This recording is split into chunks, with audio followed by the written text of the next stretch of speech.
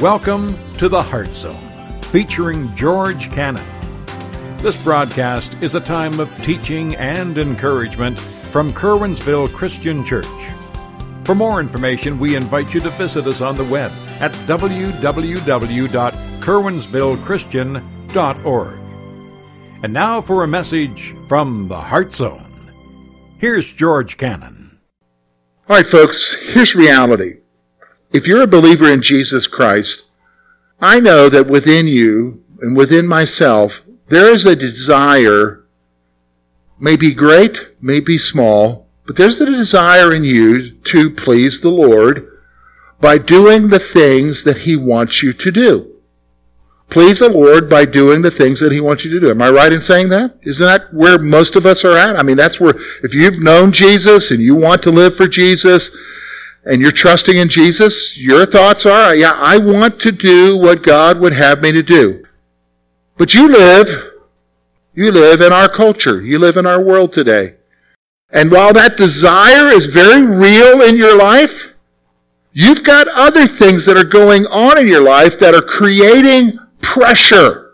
Did you understand what I'm saying?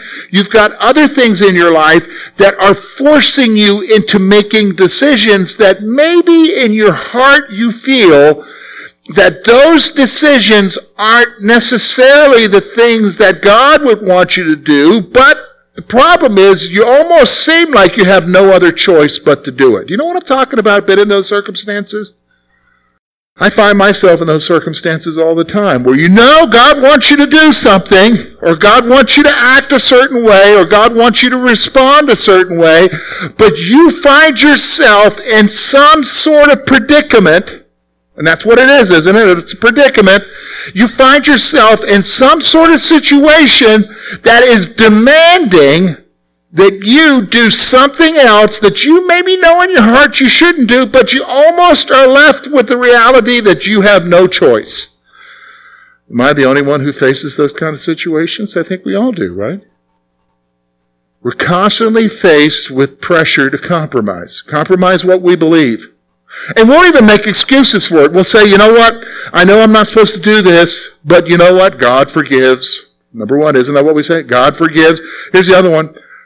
Only in this instance, I know I shouldn't do this, but only in this instance, because I don't have any other choice. Isn't that what we say? I don't have any other choice.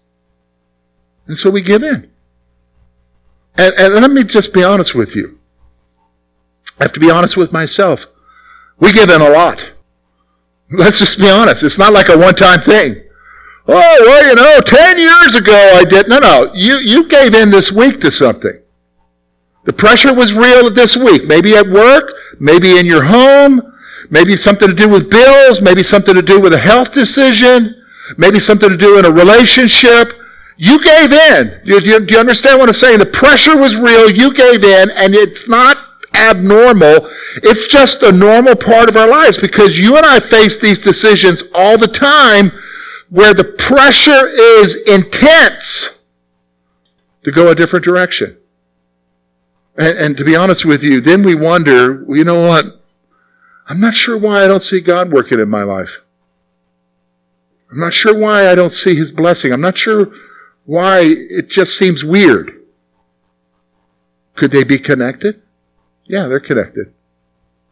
And that's what we're going to see today. Now, we're in this series called Weathering Life with a Sovereign God. You know what I'm saying? We're learning about lessons of faith and a sovereign God.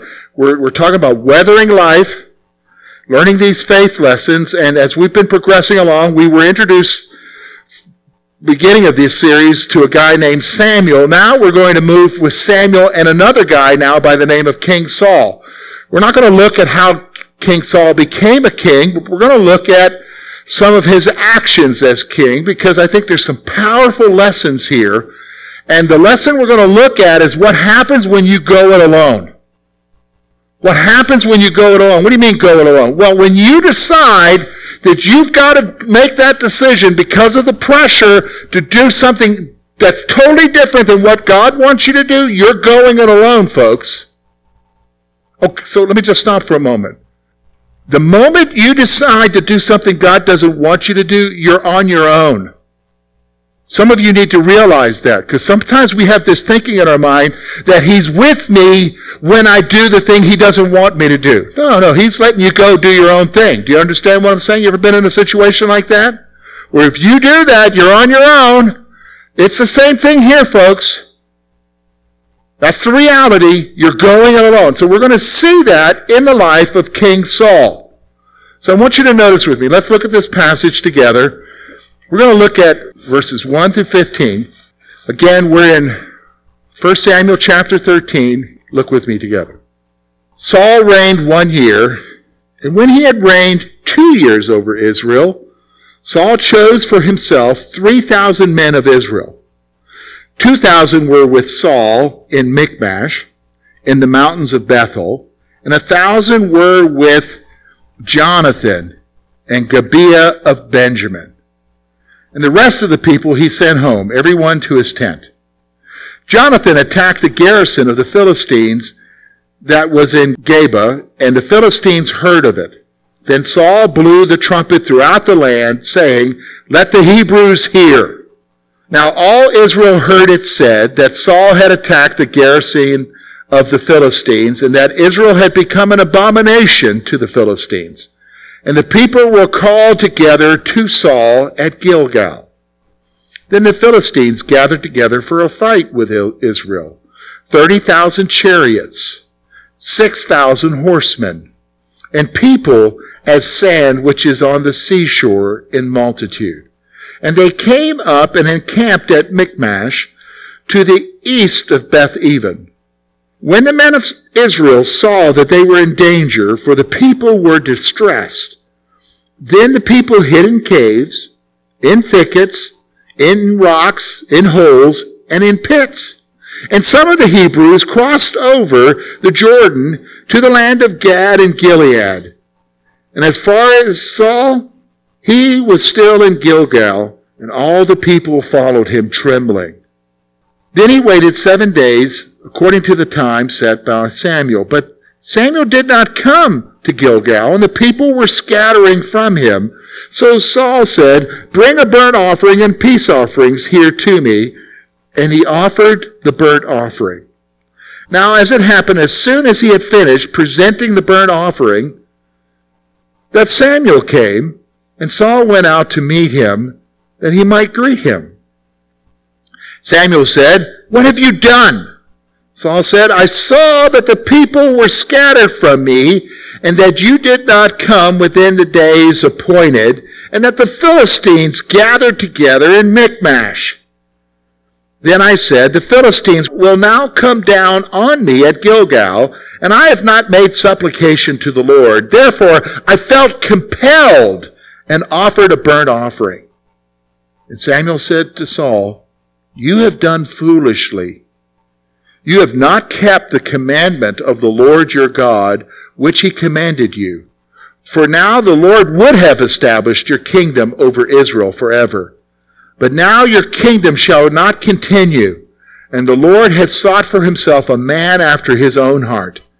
And the Lord has commanded him to be commander over his people, because you have not kept what the Lord commanded you." Then Samuel arose and went up from Gilgal to Gibeah of Benjamin. And Saul numbered the people present with him, about 600. All right, so here's what we're going to do, folks. We're going to see several different things in this passage, okay? Number one, we're going to see the pressure to act. Saul's under some serious pressure. We're going to see that pressure. Then we're going to look at excuses. You guys understand what excuses are? Why did you do that? Well, if this hadn't happened, we understand excuses. We're good at making them, right? And then we're going to see the rebuke. The rebuke. Because I'll be honest with you, folks, we need rebuked. Because the fact is we do give in, don't we? We do go it alone. All right, let's look at this together. Here's the first thing you're going to see on the pressure to act. Here's what's happening. Okay, they're in the land of Israel. They have an enemy. The enemy is called the Philistines. They have a king now, King Saul. Saul has to himself 3,000 choice men With him himself, he has 2,000 choice men, and his son Jonathan, his oldest son Jonathan, has 1,000 with him. Jonathan attacks a garrison of the Philistines and probably wipes it out. Well, the problem is by doing that, you've just picked a fight. You ever picked a fight with a bully? Do you know what I'm saying? You ever picked a fight with a bully? And what happens when you pick a fight with a bully? You're almost expecting the bully to get angry and attack you, right? Well, that's what happens here. So Saul blows the horn and says, let the Hebrews hear. All right, everybody to me. We've got a fight coming on here.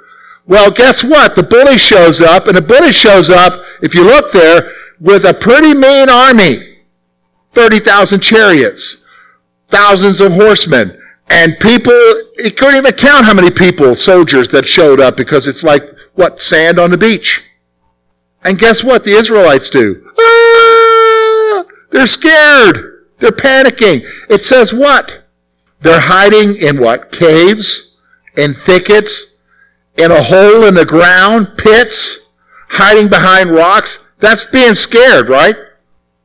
What's going on here? Well, here's the pressure. First thing I want you to see is the difficulty is overwhelming.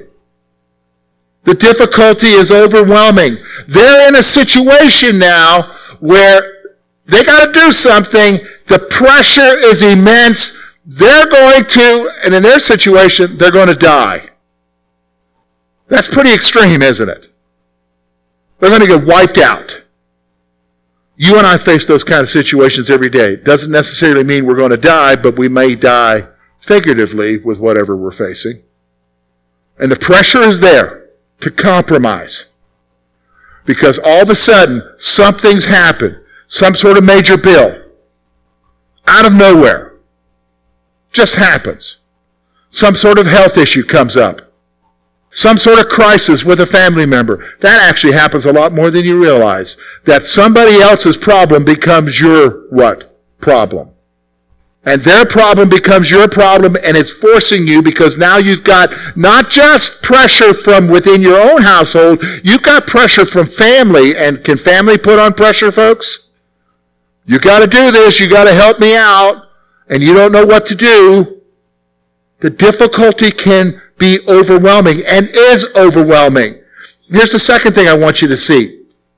Attempts at a spiritual response seem to fail. Attempts at a spiritual response seem to fail. And this is usually why we decide to go it alone, because at first you might be saying, okay, yeah, I've got this pressure going on here, but I'm going to do what God tells me to do. And so you do what God tells you to do, and guess what you hear? Nothing.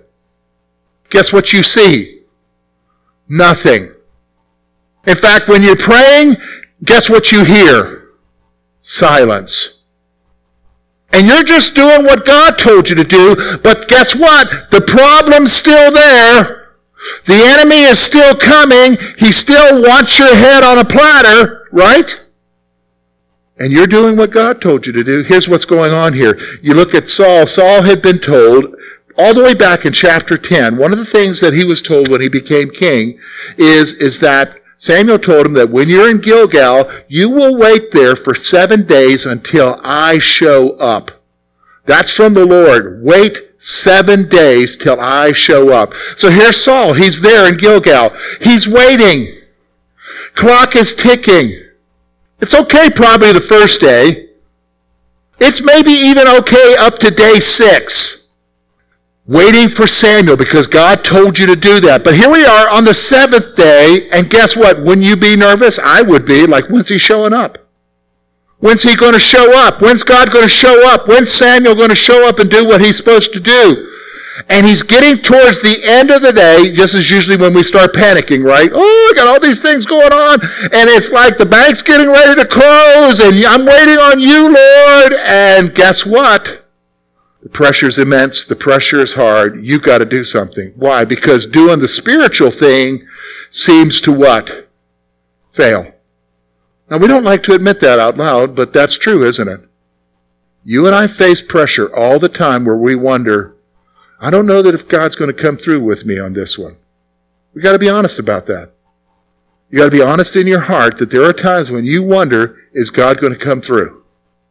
is God going to come through? And by the way, when he does come through, what do we normally do? Oh my. We're shocked. Why were we shocked? He said he was going to do it, didn't he? But here we are. Attempts at spiritual response seem to fail. Here's the third thing I want you to see. There is a point that requires moving from patience to immediate action. See, that's what happens with each one of us, isn't it? There's a point that requires moving from patience, well, I'm just going to be patient, I'm going to trust the Lord, I'm going to do what he wants me to do, to where, okay, now I've got to do something. I've tried it your way, Lord. Now I've got to do something. That's what's happening here in this passage. He's waiting. It's on the seventh day. Guess what? Samuel hasn't showed up. And now Saul's got to jump into action. Bring me the offering. I'll have to do it myself. And guess what? He offers the burnt offering. You and I have been there. We've trusted the Lord to a certain point. But then at some point, patience leaves, and we've got to jump into what? Immediate action. We've got to do it. How many times do we do that? Over and over. Over and over. We've got to do it. We compromise and compromise. And the pressure gets immense. And there comes a point where our patience runs out, and we've got to jump into immediate action. Because if we don't do something, we're doomed. Isn't that what we say? If we don't do something, we're dead. Not literally, but figuratively. If we don't do something, we're up a creek without a paddle. But isn't it interesting? In this situation, as soon as he offered the burnt offering, guess who shows up? Guess who showed up? Samuel showed up. Now, he didn't show up on day 8. He showed up on what? Day 7. He still showed up when he said he would. Samuel says to Saul, Saul, what are you doing? What are you doing? That's when we start making what, folks? Excuses. And the excuses are just in one verse here. I want you to look with me, just one verse. Look with me at verse 11. Samuel said, what have you done? Saul said, when I saw that the people were scattered, excuse number 1. Number 2, that you did not come within the days appointed. And then number 3, and that the Philistines had gathered together at Michmash. Here's the 3 excuses, okay? Listen to me. This is what we do. You and I we can relate to Saul. Here's the 3 excuses we make when we go it alone. Number 1, the actions of others force a response. Here's Saul. Saul to Samuel, I know I should have waited, but the people were reacting, the people were leaving, the people needed some kind of leadership. The people were not responding the way that they should, and it just was putting pressure on me. It was the people. We do that all the time, right? Why did you do that? Why didn't you wait on the Lord? Well, you don't know. If my boss was breathing down my neck. He was telling me, I know you're a man of ethics and I know you're a man of moral values, but in this instance, the company needs you to do this. It was my mom. I wanted to do the right thing, but she called me up and said, you got to make a decision. Quit waiting this out. It was my mom or my dad or my girlfriend, my wife. You don't know what it's like. She's telling me all the time. You don't know what he's like. The pressure. Isn't that what we do? Always, first thing we do is what? Somebody else made me do it. Pressuring us into these decisions? No. Number 1 excuse, the actions of others force a response. Here's number 2. Obedience did not produce results. Well, I did what God told me to do. Isn't that what he's saying here? I waited on you, Samuel, but you didn't show up.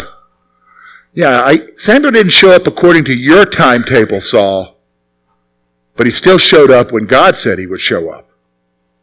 And that's what we'll do. We're like, well, I want to do what God wants me to do, and I tried that obedience thing. I tried doing it your way, God, but I didn't see any results. I didn't see anything happening there. And that's what we do. But that's the excuses we make. God, you weren't going to come through if we did this your way. That's what we're saying when we go it alone. Now here's the third reason. Third excuse that he gives. Third reason why he decided to go it alone. Circumstances were becoming increasingly difficult. That's what he's saying here. And the Philistines were at Michmash. They're like right across the valley. I could see them. I could hear them clearing their throats. If we don't do something now, it's just going to get worse. Isn't that what we say? Isn't that the excuses we make? We were forced into this. We have to do this because it's going to get worse if we don't. And that's the decisions we make, right? That's the excuses we give for doing something other than what God wants us to do. Well, I want you to notice how Samuel responds to him. It's actually a couple of things here. This is where I want you to focus on, because here's the thing. Sometimes I understand I do this, you do this. Okay, hear me? I do this, you do this. We give into the pressure. We know what we're supposed to do. We know how we're supposed to trust the Lord. We know that He's called us to do something else in the circumstances and the situations that we face. But we give in to the pressure. We got people pressuring us. We give into the circumstance. We don't see God doing His work the way we think He should, and so we give in. But here's the problem. We don't think about the consequences. Ever notice that? Nobody sits around and ponders, well, if I do this, what are the consequences? But the problem is there's always consequences with every decision, right? Always consequences with every decision. Always. And so here comes Samuel, and he says to him, look, you need to understand that this wasn't a trivial thing, because that's what happens with us, isn't it? We think that just deciding to go it our own and not doing what the Lord wants us to do in a situation, that's just a trivial decision. It's just trivial. It's not trivial. Nothing's trivial with God when it comes to us. Nothing. You either follow Him or you don't. So I want you to notice what he says here. First thing he says to him. Here's what I want you to see on the rebuke. Rejecting the path of obedience is foolish. Rejecting the path of obedience is foolish. He says to him, look, Saul, you've done foolishly. You've done foolishly. Folks, when I go it alone, I'm being foolish. I'm not being smart. Usually we think boy, I'm glad I did that. I took care of that. No, you weren't smart. You were foolish. Quit patting yourself on the back. Quit asking others to pat you on the back. When you did something other than what God wanted you to do, you were being what, folks? Foolish. Foolish. Now, I know that's going to take a while to accept that, because we don't like to think of ourselves as being what? Foolish. Especially the older you get. Oh, the young people, they're foolish. They haven't experienced life yet. I'm older. I'm wiser. Yeah, right. You're foolish. I'm foolish. How do you know that? Because you go it your own. You disobey God. A lot more readily than you realize. Here's the second thing I want you to see about the rebuke. Now, this is the one you've got to grasp. So Samuel says, you know what? God would have established your kingdom. If you had been obedient to Him, God would have established your kingdom, Saul, but He's not. He's going to take your kingdom away from you and give it to somebody else who has a heart to follow Him. Because you didn't understand this one point. And here's the point I want you to see. This is the point when we go it alone that we forget. Here it is. That God's plan transcends circumstances. God's plan transcends circumstances. What are you talking about, George?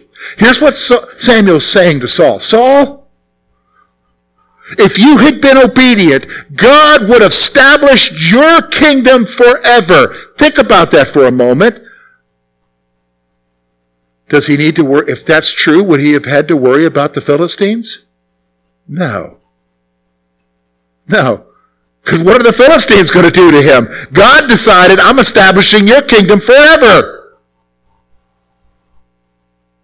See, this is where you need to understand. If God's got a plan for you. I don't know if you realize that. You need to write that down somewhere on your bulletin. Write that down. If you're still alive and breathing, God's got a plan for you. He's got a purpose for you. He wants to accomplish something through your life. Now, here's what he does. He tells you how you're to live that life.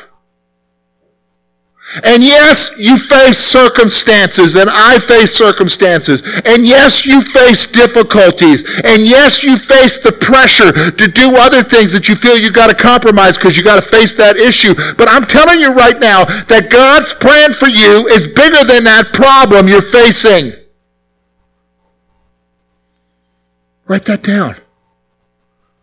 God's plan for you is bigger than that crisis.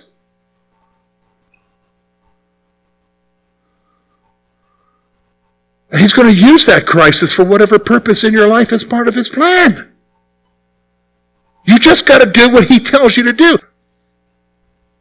The pressure is real.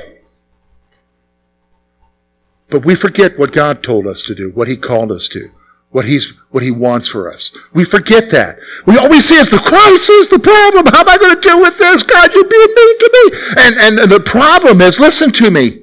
The problem is, his plan, no matter what the crisis is, transcends whatever's happening. You guys got to realize that, especially when you're watching the news. His plan is Jesus Christ is coming back one day. That's the ultimate plan. Everything else is just filler. Do you understand me? Everything else is just filler. Everything else in your life is just filler. God's got a plan and a purpose, and he uses the stuff that happens in your life for his plan and purpose. And when you do it on your own, you're basically saying, my crisis is bigger than your plan, God. The pressure is bigger than your plan. And we know, can I tell you, just saying that sounds ridiculous, right? But we need to say it. Just saying that sounds stupid. Because how big's your God? He's got something for you. He's got something for you. This is what's going on here. Saul lost sight of it. All he could see is thousands of screaming Philistines ready to come get him. And he forgot that God made him king over Israel. And that God is the one who protects Israel. Thank you for being with us this morning. And we trust that today's message has been both challenging and an encouragement to your heart. At Curwensville Christian Church, a warm welcome is always extended to you. We're located at 700 State Street, Curwensville, Pennsylvania. For more information about our ministry, please visit us on the web at www.curwensvillechristian.org. Now, on behalf of George Cannon and the entire church family, we hope that you will look to the Heavenly Father in all that you face this coming week.